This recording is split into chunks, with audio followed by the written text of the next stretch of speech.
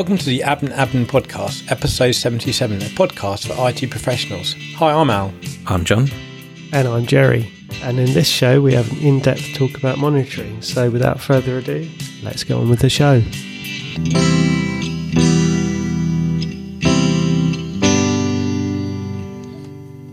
Yes, and we're here after audio difficulties with Jerry's again. So, yes, we're going to have we haven't recorded for a couple of weeks or whatever, but we on the Telegram group, which is getting actually quite active. I know we got like 40 people in there, which is quite interesting. Yeah, we were talking about monitoring in there this week, and then John said he needs someone who would be ideal to come in and talk about monitoring. And then I thought of Lucy. So. So with us, we have a good friend of mine, Lucy. Lucy and I worked together a few years back and worked on and off since then. But Lucy, do you want to tell us a little bit about yourself? Well, like you say, I've worked with John for a number of years. For your sins. I've started off in Windows support for my sins, and for most of the last 15 years been working in enterprise management monitoring. And for the last 3 years, I've moved into a SOC role, where I've been looking after platforms for the SOC, and on a new project now for SOAR. Can I ask what SOAR is? Because I saw that on your LinkedIn and I wondered what it was. I hadn't heard of this before. Security, orchestration, automation, and response.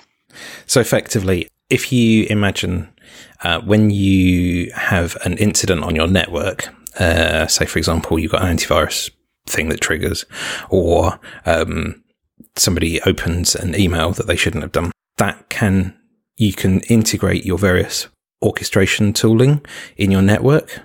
Correct me if I'm wrong at any point here, Lucy, please. Feel free to shoot me down at any point. So your tooling raises an alarm of some form. Your SOAR technology picks that alarm up and will do some effectively the actions that your SOC engineer would normally perform. So, logging into the box and seeing what's happening, or having a look at the type of alarm that's come in, maybe have a look at some of the other traffic that's generated from that machine, and then can either remediate it, so take it off the network, or force a particular action, or just log a ticket for somebody, a real human, to go away and look at. Is that fair, Lucy? Yeah. It can also do things like if you want to go and have a look at reputations and things like that, it can go off and do all that for you to save somebody having to do it. So it just speeds up the response. So there you go, Al. That's SOAR. Cool, thank you. So as far as I can make out, it's the new hotness that all the SOCs are going after. Yep. Okay. And Lucy's leading the charge on that one. So proud to be working with Lucy on bits and pieces like that. Cool. So we were talking about different monitoring platforms and stuff inside our network, or in a Telegram group. I mean, I don't manage this at work. I am kind of responsible. We have a enterprise product, let's say, which we kind of use to manage our clients doing different things. We have got about 2,000 endpoints monitored with that. So there, and then I think we've got like 15,000 elements we monitor on that. So that's my kind of, and always kind of monitoring is all the thing I've always kind of dealt with, not on the Linux side, but more on the Windows side, VMware, and the networking side. So we've got a couple of questions I want to ask about the Linux stuff later. But I thought it'd be quite interesting to kind of have a discussion of why you'd want monitoring and all the things that come around that things, really.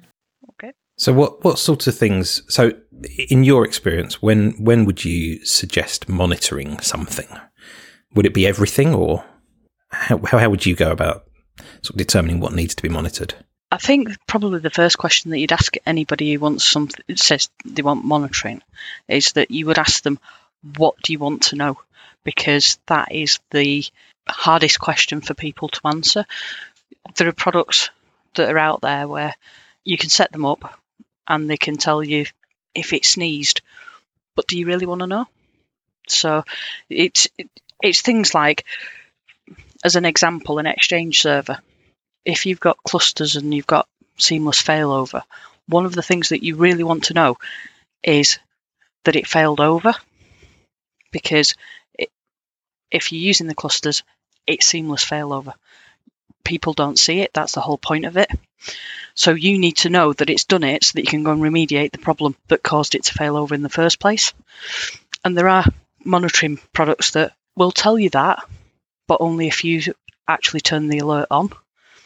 So as an example, I've seen it where that particular alarm's not been turned on. It came into the system, but it never actually raised an incident for people. So the Exchange server had failed over perfectly well. It had done everything it was supposed to do. And it was only when it failed again and came back the other way that people went, why didn't we know about that? A lot of it is education of the people who are the ones who are going to respond to it, because you might get 1,000 alarms for Windows events covered, but of those, you may only deal with maybe 4 of them. So do you really want to know if your CPU is going to go over a particular threshold whilst the backups are going on? You're not going to be really bothered, because you know that it's it's breaching that threshold because of the backup. So that's the kind of thing that you don't want to know about. What you do want to know about is if you're breaching your disk space, and they might come in as the same severity into an incident, but have very different responses. One, you're just going to go, don't care. So if you don't care about it, you shouldn't have it. I mean, one of the things that, in terms of a web service, things that I've been typically looking at over the last few years, sometimes you just need to know, so the most important thing in a web service typically is the API. If the API isn't available, then the whole product kind of fails. So you want to know if the API goes down. You don't necessarily want to know why the API goes down, but if it's down, then nothing's working. So you want to be, that's where you want to be woken up at 3 a.m. And then if that goes down, then you start to look at the other things, which you might have monitoring for that, but you might not have alerting for that. Yeah, exactly. So you might get an alert for something like that. The API is not responding. You might just get service down as your alarm. And when you come in and have a look at it, there might be some other monitoring that's already in there that's added data to the actual event if it's correlated. So it might be that, I've not got a response from this. It might be, we'll try again in 5 minutes before we log a call. So it tries again 5 minutes later. Then it says, yeah, there's something wrong because I still can't get to it. So then it'll go off, and it might be configured to go and do a few other checks. It might go and check that IIS is up on that box, or if it's your own web server, or there may be other system checks that it triggers because that alarm has gone off. And a lot of that is people knowing what the products are and having a good idea of, if something's gone wrong, what would you do, and how much of that can we do before we actually have to go and have a look at it. And it may be that, as an example, that an API has gone down and indicates the web page is down. You own that web page, so you just restart IIS. And it could do all of that before it even logs a call to you. And it might be that it's actually done everything, recovered it, and by the time you get the incident from the monitoring, it's just saying, yeah, this has happened and I've fixed it. So I guess then the important part really becomes not so much that the ticket was raised, but more, yes, the service was restarted, but if it happens like once every 12 hours, is that a problem? Does it become a problem when it happens once every 5 minutes? Or is the fact that it happened in the first place a problem? Yeah. Well, with things like that, you can have, if you're doing a lot of that kind of thing, you would have correlation of events. So it would say, well, this has now happened. I've had this reset event 3 times in the last 12 hours. So we need to, there's something underlying, and maybe a lower severity call gets raised just to do some more base level checks to see if there's something wrong elsewhere. And a lot of that depends on the teams that are working with it. If you've got one team that runs IIS and looks after the servers as well, for that example, it's sometimes a lot easier for them to be able to see the whole thing. If you've got disparate teams looking after different components, it can be a bit more hard working to get all the things that you need together into the monitoring, because what might be important to the web content team who want to know that IIS is up and running might not be as important to the Windhole team, but because the way that the monitoring is configured out of the box, they can't get it. They can't get that alarm to that person that actually needs it. So it's education and understanding what is important for each component. Yeah, it's definitely. I mean, we've got a catalogue we have at work where we tell our customers, this is saying this is what we're monitoring and this is what we're looking for, so that with the thresholds, it took a long time to get that document up and running. It's like I'd hate to think how many pages long it is, but it is literally, it is describing there if this happens. And I think the reason why you want to monitor stuff is so stuff doesn't go down. I mean, the three classic things I have is, one is disk space running down, because obviously you want to know when your disk's getting full, even on a data store in VMware or in your Windows boxes, or if certificates expire. Yes, that's and then Firefox probably learned from that. And we actually had one. And then also you've got to remember, you want to do it so like it starts warning. It was definitely with like certificate, it warns you like 90 days or whatever before, and then as it gets closer and closer, it keeps alerting and telling you. Because we had it this week at work where a certificate failed or expired, but it wasn't because of us, it's because of the accounts people hadn't processed it. So yeah, and then the other thing like me is like snapshots in VMware. We will get alert if a snapshot gets bigger than a gig, or if it's been bigger than 24 hours. So snapshot's been on the machine for 24 hours, then we get alerted, because they're all the major things which we have, which we get the most calls from, and that's what being proactive about stuff, not wait. And then you can do the other things like where you can do the metrics things. So like where you're monitoring the CPU usage, the memory usage, the IOPS usage, how many errors you're seeing on a NIC or something on a fiber card, because those things are quite good, because you can monitor them, and then if you see a problem, you can then go and have a look, and then you can see. If someone's going on my, as you say, as Lucy was saying, like, oh, we're seeing it when the backups run with 90% CPU usage, and obviously you can then they're saying, oh, you might not notice the backup, and that your customer saying, well, our web applications at 9:00 at night is grinding to a halt between 9 and 10 or whatever, and then you can then obviously then say, okay, we can have a look at our monitoring solution, and then see why, then you can see that your CPU is being used at 90%. Yeah, largely from a monitoring point of view, probably the main thing that people need to consider is that when you get an alarm from a monitor, it is just telling you that there's something wrong to be looking at, and it's up to you to add the intelligence to it. I was actually at an event yesterday. It's a Dell Hero event, and they had some people in there from Virtual. I've actually got their freebie they gave me, which actually was rubbish, which is actually a cable tie. I got it, and it says Virtual Instruments on it, and they basically monitor. Apparently, they do things for banks and stuff, like where they can't have zero downtime on the databases or something. And they're using AI now to basically fix their own issues. Apparently, because they've got all these points, data gathering data. Apparently, they haven't ever deleted their data since they had them. That seems highly suspicious to me, to be honest. Yes. There's always machine learning in there somewhere. If it's not machine learning, it's blockchain. Yeah, that's what the guy said. I said, this is the second slide. He goes, yep, this is the latest thing. And an extremely complicated if statement, I think is... I know that when Microsoft brought out some of their SCOM exchange management packs, they had a lot of machine learning integrated into that, an awful lot. Yeah, a lot of things you got to remember is I don't work with SCOM so much. It's just, I was guessing it's very, very noisy, isn't it? Oh yeah.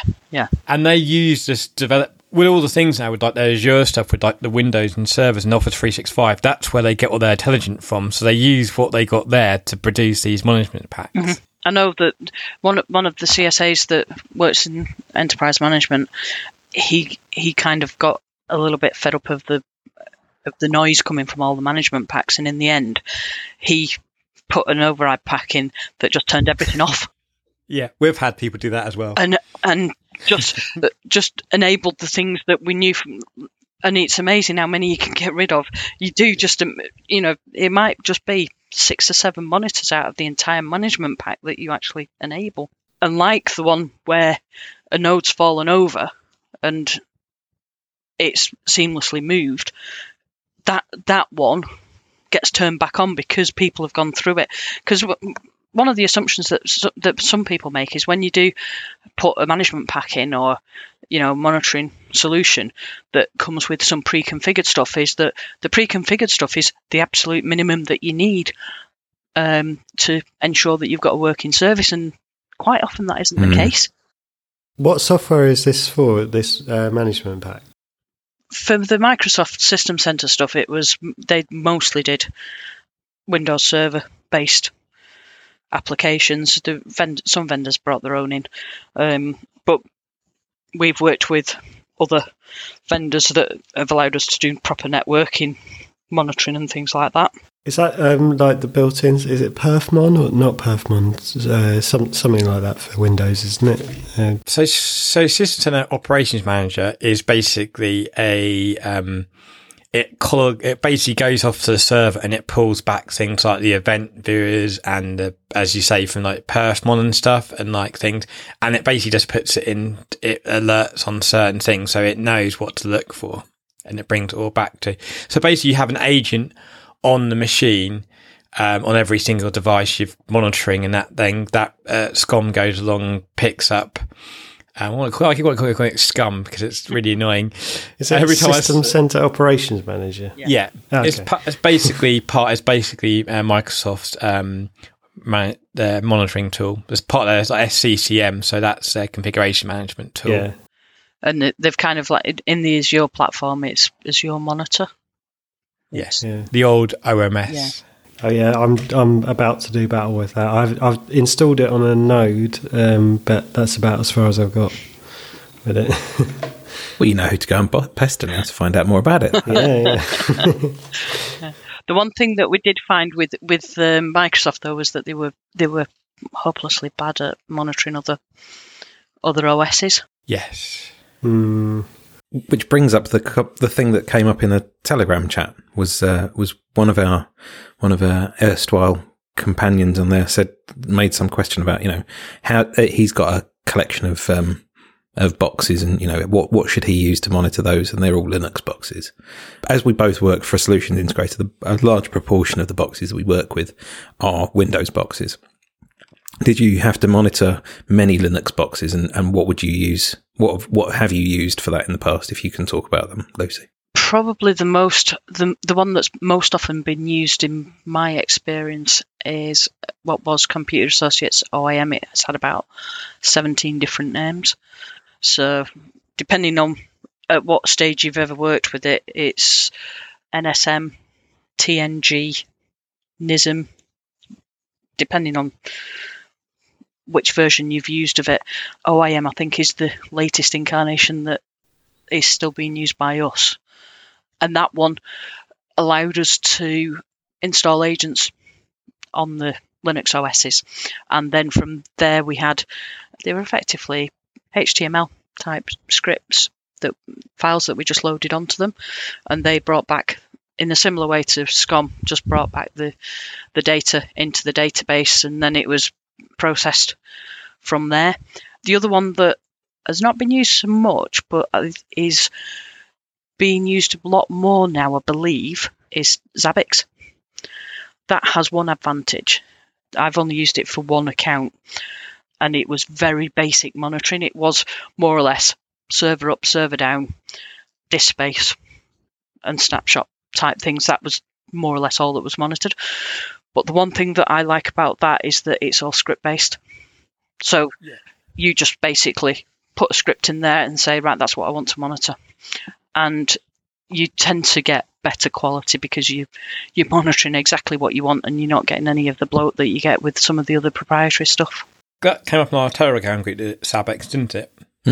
So I was monitoring my network at home and my servers with a German product called PRTG, which is a Windows-based box, which basically it uses things like SNMP to gather data from like a Linux box, or a WMI for Windows boxes.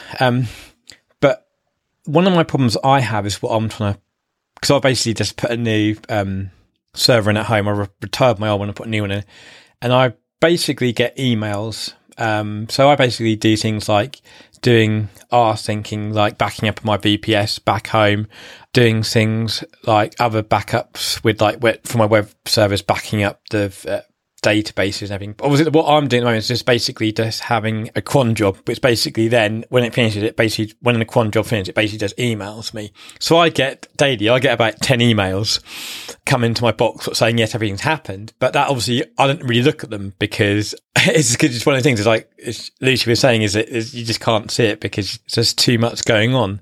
It's too busy. So I want to look at narrow places. I want to basically start looking at what product I could use to do this. So basically trying to build a dashboard kind of thing. So that I think the way we should, I think one was saying, Stuart was saying in the Telegram group, was that instead of writing it to an email or sending it to an email, the output of the cron job, write that to a file, and then have the Sabex come along and look for that text file, and then look inside that text file, and then decide what to do with it regarding what's inside that text file. So to be fair, I've done something very similar with some of the things that I run at home.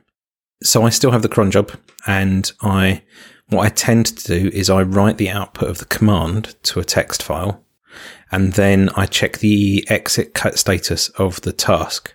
So if the exit status is anything other than 0, which means it's finished successfully, I'll then email the text file.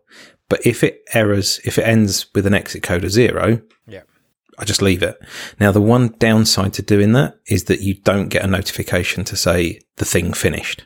You just get notifications on failures. Because the other thing as well is that what happens if that cron job just doesn't start or anything, or it gets stuck halfway through the job and it doesn't ever finish? There's probably ways of doing that. I'm not sure if I can think of them right now, but if it's writing to a log file, you could just have something that monitors the date and time timestamp of the log file. Yeah, and then because I was thinking, if it like monitors it could say, oh yeah, it's successful, then yeah, it keeps green. But if it hasn't, if it then checks tomorrow and it goes, oh, today's date hasn't changed since yesterday, something must be up, kind of thing. Because the way I was looking at it was like even trying to write some sort of script which basically picked my email up and then looked at the text in the pop, and I was like, hang on a minute, why don't we just do it through the text file, kind of thing. I was like over-engineering it. Yeah. You over-engineer things. One of the oldest sort of industry standard tools in Linux was called Nagios. It's got a bit of a bad name now because it's a bit long in the tooth and it's not really relevant to the sort of current way that systems are used. But it had a quite good model for the checks. So basically, you could write a check in any language that you wanted. But the main thing was that it was very dependent on the exit code, as John was saying. So if a check was okay, it would have a status of either okay, I think okay, warning, critical, or unknown. And if it was okay, the exit code was 0. If it was a warning, so if there's something had hit a warning threshold, the exit code would be 1. And if it was critical, it would be 2. And if it was unknown, I think it would be that the check didn't work, so there was no exit code. So you can you could possibly apply that kind of way of looking at things to whatever monitoring system, really. It's quite a good way of knowing if there was something up, and if there was something up, what the severity of it was. Unfortunately, as I said, I think it's fallen out of favour a bit in favour of other kind of other monitoring tools, but I think it's quite a good way of doing things. The other thing that I've used in the past is a tool called Monit, M-O-N-I-T, Monit, moving the scale away from having a sort of a central management server and something like that. If you've got a few different disparate, sort of disconnected machines, that the only thing that they've got in relation to each other is the fact that you're managing them. What you can do is use Monit to monitor things like disk space, CPU usage, does a file exist, is a service running, stuff like that. And that will just email you. There's a web interface for it as well. So I've used that on a couple of boxes in the past. The only time I've come across that was it was stopping a box from rebooting. You tell it to reboot and it would somehow get in the way of that. That doesn't help, does it? But so I've used it for disk space running out, and particularly when the only thing that you've got access to on that box is email, it's quite useful. So if it's a very highly controlled machine, you don't want it even to be able to respond to SNMP or something like that, then, you can do stuff with that. The other thing that Monit will do is if you want to pay for a Monit, so there's a service that you can run as well called mMonit, so m/Monit, and that will then talk to the HTTP interface that you can run on Monit. So that's quite a useful little tool. So it's kind of like, whereas Nagios and Zabbix and stuff like that kind of rely on this central management server, Monit and mMonit give you the other way round, so it's entirely host driven. So that's quite useful, I've found. And the good thing about that Zabbix thing, I might have definitely just one other thing. You can is it Grafana? Grafana? Grafana. You can basically pull the data from Zabbix and push it into this, so you can do your nice graphs and everything. Yeah, so Grafana is mainly a web front end, but you basically give it a data source, so that can be Zabbix or other things. I think I've used InfluxDB in the past. Graphite is another one, and these are all time series databases for basically collecting metrics.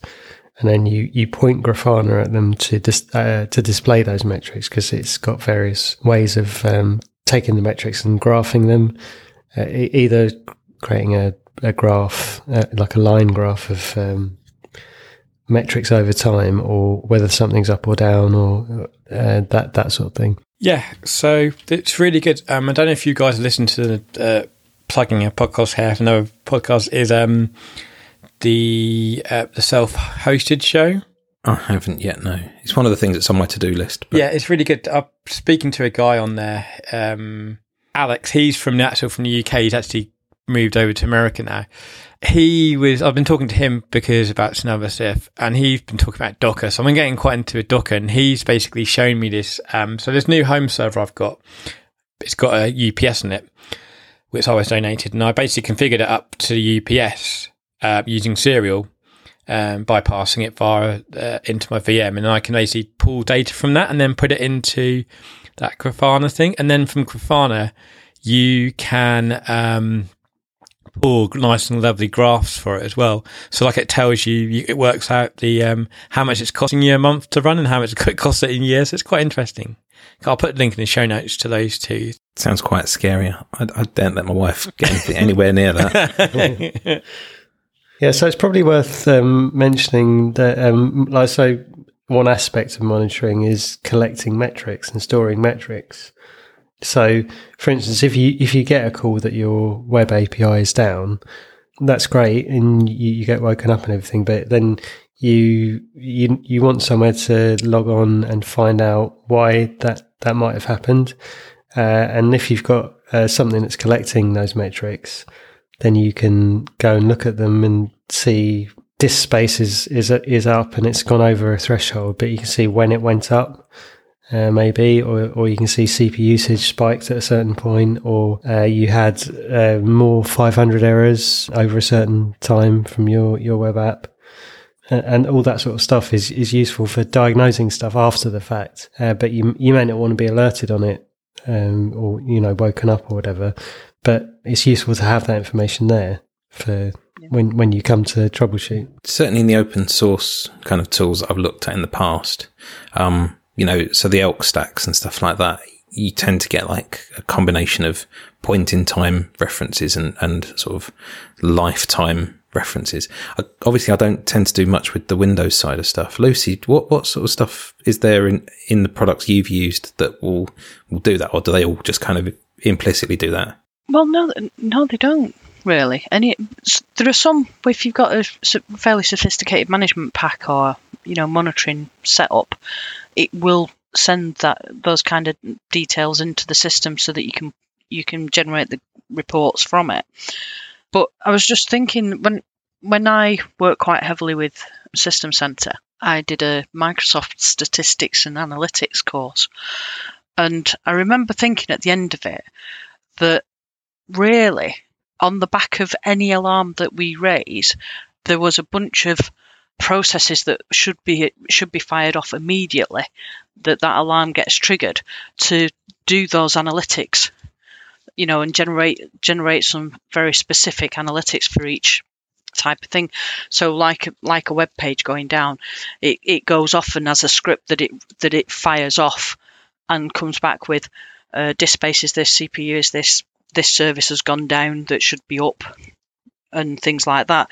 And it kind of made me lead to the conclusion that we had monitoring generally all wrong, that we should have just been using an alarm being raised as the start of looking at what was wrong, and it should just be a trigger for doing a load of let's go and find out what we can about this at this point in time. Because like I said, quite often it can be fixed before, it can be a transient thing that's fixed before you even get logged in. I mean, John, you'll know how long it can take to get logged into some systems. So, Yes, this Bastion host to that Bastion host to that Bastion host to that Bastion host. And then you're in. If you're lucky. And then you can't log into the box you wanted to get to in the first place. Yes, exactly. So you know exactly what I mean. And by the time you've done all of that, whatever was wrong has gone away. And with it going away, you've got nothing to refer to as well. So that was why thinking about things like that, you get an event, you have a set of diagnostics that get fired off straight away, and then you've got on the server, when you're ready to look at it, this is what's happened. And for future events, if you get it again, then you've got something, and you've got an audit trail of when it happened as well. And ironically, I mean, that probably links back into the work that you're now doing with the SOAR stuff, because actually the sort of stuff that you're talking about, an incident comes in, whether that's a security incident or even, like you said, a process thing, a lot of these automation tools. So the other one that we tend to see is, so you've got SOAR as one kind of collection of terminology. The other one's RPC. No, not RPC, RPA. Robotic process automation. These two things, they're basically designed to respond to an incident, whatever kind of incident that is, and then do something with it. Mm-hmm. The response to any of these incidents, like you said, could be go away and ask for a collection of data for a period of time, whether that's, every 5 minutes, every 10 minutes or whatever, and use that to drive your monitoring going forwards. And it may be something as simple as we fire off the diagnostics, we don't do anything because whatever it is has recovered. It happens again an hour later, you do the same again. But then if it happens on the third time within 3 hours, that's when you say there's something very wrong here. Whether or not it recovers, we raise an alarm for somebody to get out of bed and sort it out. I mean, looking at things from the other side of things, quite often when I was a firewall engineer, the typical thing that would happen as soon as you have an incident is sort of all these service management jumping up and down, reboot the firewall, when actually the moment you hit that reset button, you lose any sort of diagnostic information. You've got no chance of getting anything back at that point. There are so many instances where service managers need to sit on their hands for a little bit and give the engineers time to sort things out, because that audit trail is so important, and they just have a happy knack of ruining it. Does this come? It strikes me in that situation that it'd be important that you're shipping your logs away from the firewall. So if you're rebooting the firewall, fine if it brings the service back up. But if the logs are shipped to a box somewhere else, so that you can then forensically diagnose what might have been wrong with the firewall, then that would be useful. So frustratingly, many of the firewall products that are out there, at least the ones that I've worked with anyway, if you picked up the phone to a vendor to say, my firewall's just gone down, they'll get you to run a load of commands, and that will pull information out of like your various state tables and various files that are on the machine in your temp directory and stuff like that. Or they'll pull out logs from the system, specific log entries, or they'll need what was the counter in this part of the database at that point. That is effectively wiped on the reboot. So whilst rebooting the box may solve the problem, a lot of the critical information that the vendor needs is actually only on that box at the point at which you have that service issue. But you can't continuously ship them somewhere else, for instance. No, because so you might be looking at stuff like some of the boxes you're working on are classed as telco grade gear, and they're sort of carrying many hundreds of gigs a second, or so not particularly the hundreds of gigs per second at the time when I was working on them, but they might have been carrying tens of gigs a second. And at that point, you can't be also shipping to a separate management box all of the traffic at the same time. I mean, it's hard enough so one of the things that we found with some of our boxes was that if you were even just shipping all of your connection logs, so just packets come in that doesn't match a previous connection, whether you accept it or drop it, even just shipping that information to a log server was enough to kill a log server in some cases. Right. Yeah. We've been doing a POC recently where we've shipped a load of logs into a Linux box, and it absolutely floored it because there was that much. It was only taking 7 days of proxy data, and it just absolutely killed it because there was that much going through it. And I think for a 7-day period, it had generated something like 80,000 log files. The other thing as well, if you're working on a cloud product, so most of the cloud environments don't charge you on it's one of the directions. Is it ingress traffic? Yeah. They don't charge you on your ingress traffic, just on your egress traffic. But that will include, so say, for example, you're using AWS or Azure and you want it to send out a message every time.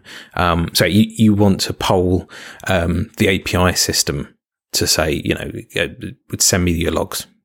You typically get hammered on pulling out the logs from the cloud platforms. If say for example, you've got an external Elk stack that you want to pull data in from multiple regions, or you are doing multi-cloud, so you're working on both AWS and Azure, and you want to pull all the logs into one common place, you actually get hammered on your charging for pulling all those logs in, more so than you would if you were to just use the native, which is part of the reason why they do it. That's what they call vendor lock-in. Yeah. So, you could keep your logs in S3 and just query your S3 logs in that case. So Microsoft's recently announced a thing called Sentinel, which is their sort of first step towards running a SIEM, security incident and event management product. Okay. And it looks really good, but it'll only keep something like 3 weeks worth of logs. Well, some of the industries if you're looking at financial institutions, they have to keep records for, I think it's something like 7 or 10 years. If you start looking at government accounts, they're looking at, in some cases 15 years worth of logs that they have to be retained for. In the case of financial institutions, I would argue that they can afford it. But there we go. Well, yeah, but one of the problems that a lot of these institutions have got is that they're in a kind of a race to the bottom for pricing. They're having to maximize investor returns. They're having to maximize the amount of service they get for a fee. When you start looking at solutions integrators or even partners working with them, they're basically saying, look, we've got X amount of money to spend on security. And it's not just financial institution. I don't deal with the financial side of things. I was being slightly facetious. Apologies. Just from the website, Prometheus, which is time series database, which is basically is built to collect these metrics. I think it's pretty much optimized for keeping events for like a day, because if you get an incident, you want to know what happened yesterday, or it might not be a day, it might be like a few days or a week. But if you want the sort of fine-grained stuff, you need to know what happened in the last day or so for an incident. And then you don't really need it after that. Or you can take advantage of cloud storage services where you can keep the data cheaper as long as you don't want to access it that often and that kind of thing. So I think there's ways around it, maybe. It's probably an unsolved problem. I mean, the other thing as well that you need to be quite careful with monitoring solutions is actually where you're receiving your sources from. So one of the things that I've heard as sort of anecdotal stuff is that when you've got somebody that's particularly malicious trying to exploit your network, if they know where your monitoring solution is, what they can actually do is flood the connections to the monitoring solution or send valid data to the monitoring solution such that it actually can't process all the data at the same time. So you can prevent your monitoring solution from functioning properly by effectively denial of servicing your monitoring solution. So spam your monitoring system and then they get in and do the nasty stuff. So you can't tell what they did. Not that I am endorsing that behaviour. Another example of the way that you can use monitoring to show that things are working the way that they should is we had one particular account where we had the SCCM database, which is the updates, applications and Windows updates solution from Microsoft, that we had one database in this country, one database offshore. And I remember we got absolutely riled by the customer because they kept saying that they had problems with the network between the two sites because there was a problem with the database, transferring the data between the two. And every time I looked at it, it was like, I can't see any of this. And the SQL servers just sat there quite happily. Resources are quite happy. And it's like, if there was a problem, that would be screaming at us. And eventually, we worked out what was going on. The customer was doing something which was taking up the bandwidth. And because the bandwidth was compromised, the database was trying to replicate, and it was just constantly resending the same transaction and couldn't get it through because the bandwidth had been taken up by something the customer was doing. And it took us maybe a week to convince them that it was their problem and that they needed to do something about it. And eventually they realised, oh yeah, it is us. But we'd had to go to the granular level of actually showing them the transaction IDs of the database to show that the same transaction ID was trying to get pushed across in the replication, and that it wasn't that we were flooding the database with data. It was just this one transaction couldn't get across because there wasn't the bandwidth for it. And that was a really good example of where you need the history putting into, where you need to be able to pull that data into a product, because you can see that and use that as your springboard to go and look at a deeper level, which is what we did, to prove that wasn't a problem of our making. It's always the thing, you to let someone know that it's actually their fault. You have to go to give them raw data, give them this is actually, this proves it, It's not just a hunch or anything. We can actually prove that it was, and here's the data to show it. You feel kind of vindicated for your position on it when you look, it wasn't us. I might have been in that position a few times. So I think we've had a really good conversation about monitoring stuff. Is there anything that anyone thinks we've missed in sort of covering this lot? I'm just having a look at my list of things I wrote in the Trello about it. We don't know about what to monitor, baselining the environment, so looking at what the normal is and then defining thresholds, and then how to alert, really, I'm guessing, if there's a problem. I've just got there alerting by email, SMS, And I'm guessing a lot of people do now, so they get alerted into the Slack groups, don't they? I've seen that kind of thing with developers and stuff.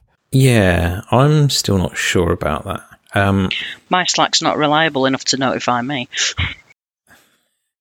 I mean, monitoring it as a way of alerting when something's wrong, but often in again, coming back to the web thing, because that's where the main area that I work.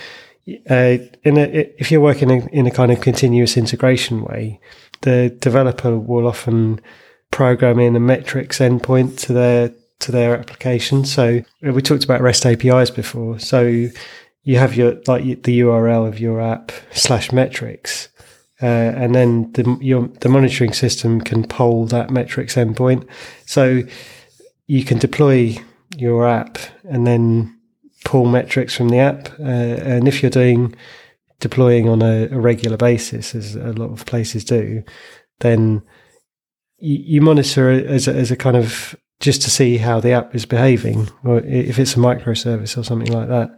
If you do make a change, then you can go straight to the metrics, your Prometheus instance or whatever, and see. You might see how a change affected the metrics that are coming out of your app, and you can define the metrics in the app as a developer. So you might not be coming to it from a kind of sysadmin or an ops way of just, why isn't the server working? Or you might actually be putting those metrics in there and then be really interested as a developer in what those metrics are telling you, because you're getting data from somewhere else and your app's processing that data and you want to see how it's behaving.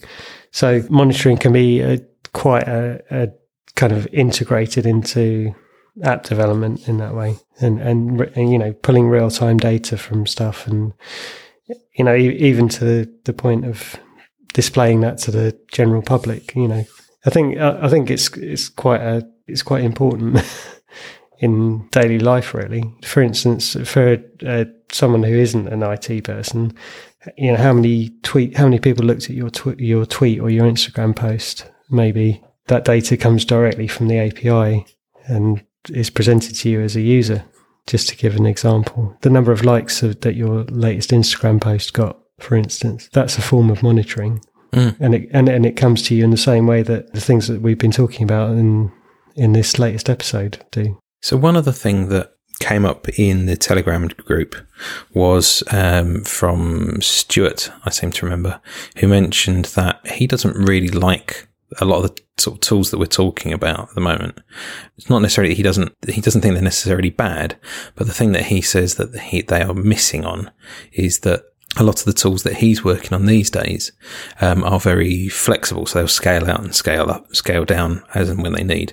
So an instance might only be open for 5 minutes, 10 minutes, half an hour or something like that, and then it's gone again. And so he uses some other tools to kind of collect data about that monitoring. And I can't remember offhand which tool it was. Does any of you know what? Was he talking about Prometheus? I think he might be, actually. And I think he was talking about service discovery and the way Prometheus hooks into that.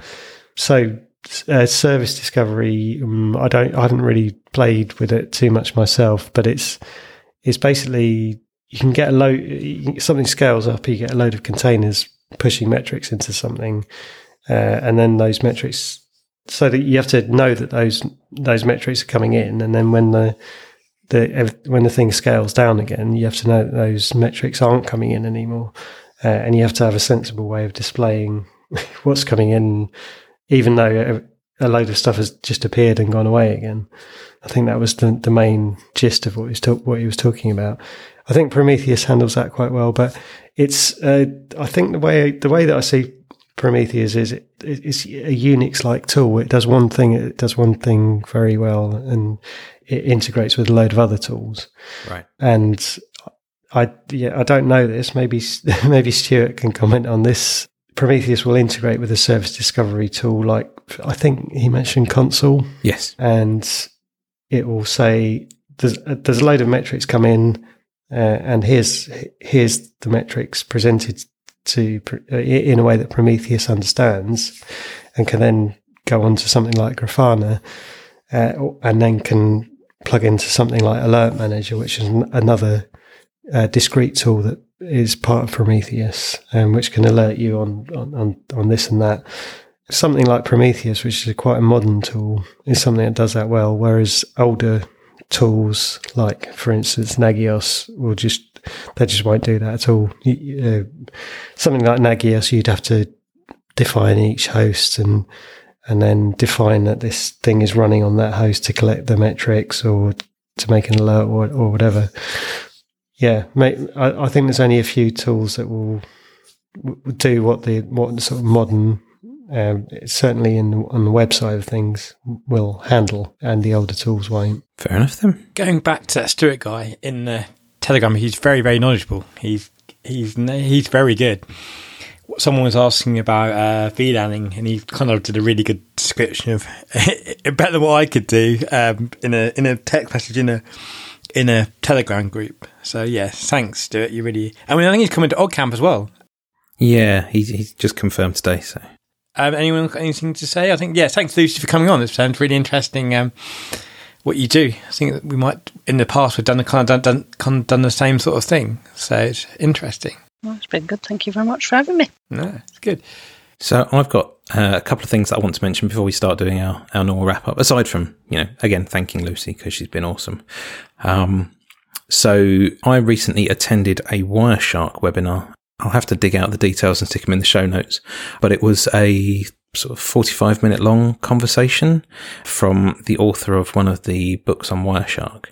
And she went through some tips and tricks on how to configure Wireshark to do. So one thing that I didn't realize you can do with Wireshark is it actually tell you how long things like DNS queries take to do a lookup, or how long an HTTP session's open for. You can also track the actual session IDs and stuff like that in HTTP requests. I have to dig out the link. I'm pretty sure that the lady that created the webinar actually said that we can share the recording of it because it was to try and promote another course that she was running in London. But I'll have a check on that. So I'll either update the show notes saying this is the link to the video, or I'll update the show notes saying, unfortunately, we're not allowed to share this. But either way, we should be getting further with that one. The other thing that I want to mention is that our good friends over at the Iron Sysadmin podcast actually put me in touch with the author of a paper that I read a little while ago on time-based security. And he's actually contacted me, the author's contacted me, and sent me a copy of his latest book, which is on analog network security. And again, I'll stick the details of that in the show notes because I'm reading it at the moment and it's really fascinating. So I wrote a brief summary of time-based security on my blog a couple of weeks back, and I'm reading through the analog network security book because it basically takes that concept of time-based security and massively expands it. So it's a really good book and I would strongly recommend it, although getting it in the UK is a bit expensive. I wanted to mention that a podcast that kind of wrapped up a few years ago is back. It's called The Pod Delusion. I believe one of the people involved with that was came to OggCamp in 2016 maybe. Liz Lutkendorf. The main host is James O'Malley. And I think they were both there. Although that was the OggCamp that was sadly cut short for me, and I had to leave kind of on the morning of the Saturday. So I didn't get to meet them, But yeah, I recommend listening to it if you're interested in. It's a little bit political. It's a little bit. It's just interesting. It's a podcast about interesting things. Is the tagline. So give it a listen. The Pod Delusion. I think it's poddelusion.co.uk. Yeah, sounds really good. It's weekly as well. So there's obviously quite a lot of work goes into it to put it out weekly. Do you have another podcast you wanted to promote, John? Yeah, so I've recently been listening to a podcast called The Coolest Nerds in the Room. That's obviously us. Yeah, I was going to say that. I'd like to agree with you, but I've listened to their podcast, and frankly, they're a lot cooler than we are. Sorry, guys. I've met you guys. I've been social with you guys. I've got to say, these guys sound much cooler. So yeah, it's impossible. It's a guy who's a site reliability engineer, an SRE, and a lady who is an InfoSec professional. It's a really good podcast. It's not so much talking about technology, it's talking more about how to be an effective engineer without kind of burning out and stuff like that. So it's quite cool from that side of things. It's also talking about kind of how to drive your career forwards and stuff like that. So, but it's just two really genuine sounding people, and it's really good podcast to listen to. Cool. Do you listen to any podcasts, Lucy, aside from, obviously, from ours? Do you any that you'd recommend? Not at the moment. As you know, I have quite a hectic outside of work life. An article I picked up, it's not IT related in any way really, but only from a diversity and inclusion point of view, is a school in Oldham that's teaching all the kids in their school sign language because they've got a deaf pupil, which that's think fantastic. Is an absolutely fantastic thing. So the school that my kids go to have got it's at least one autistic child, possibly 2 or 3, and they quite frequently will do sort of fundraisers and stuff. But I don't think they to support charities that support autistic children. But I know that like in the early years at the school, they will teach them basic sign language, but I don't think they've gone to the extent of teaching the whole school sign language. So that's really awesome. There's another one podcast which is not related to anything tech, but it's quite good. I went to my doctor's about some other things, and he recommended a podcast about depression and what actually causes it, and is actually antidepressants working. And it's 2 UK guys, which is quite good because most podcasts you listen to American, and it's like, do I really trust this? But this guy is a GP, and he gets a guest, and so I'll put a link in the show notes for that. I would recommend everyone listen to that, even if you don't suffer from mental health or anything. It's just good because it kind of puts everything into concept. And what's that podcast called? I can't remember what it is off the top of my head. It'll be in the show notes. Yes. But no, it's really good. I'm reading an audio. I'm listening to an audio book of it at the moment. So he only was on there for an hour, but the actual podcast, the book I'm actually reading or listening to as we speak, it's called The Lost Connections. I'll find the link and put it in show notes. Fab. But it's really good. It is good. And it's only an hour long. Well, it's actually 2 hours long, 2 episodes, but it's just going to the doctor and actually said, like, do you listen to podcasts? I go, yes, I do. Can you listen to this? I went, okay, that's cool. So, have a listen to it. So, shall we move on to thanking Dave for doing our audio production? I don't think we've given him too hard a job this week. I think we've done pretty well. Well, you've actually managed to stay on the call the whole time, which is nice. Yeah, after some initial problems. I should also mention that Dave is one of our Patreon patrons, along with we've got Andy, Maha, Mike and Yannick, who all pledge $1 or more a month. And so they get their names read out on the show. So if you'd like your name read out on the show, please pledge $1 a month or more. And thanks awfully to the guys or girls that already do it. Yeah, thanks very much, guys. You really help. We've got some events, I think. Well, I don't think we have, because by the time this episode comes out, I think it will be OggCamp.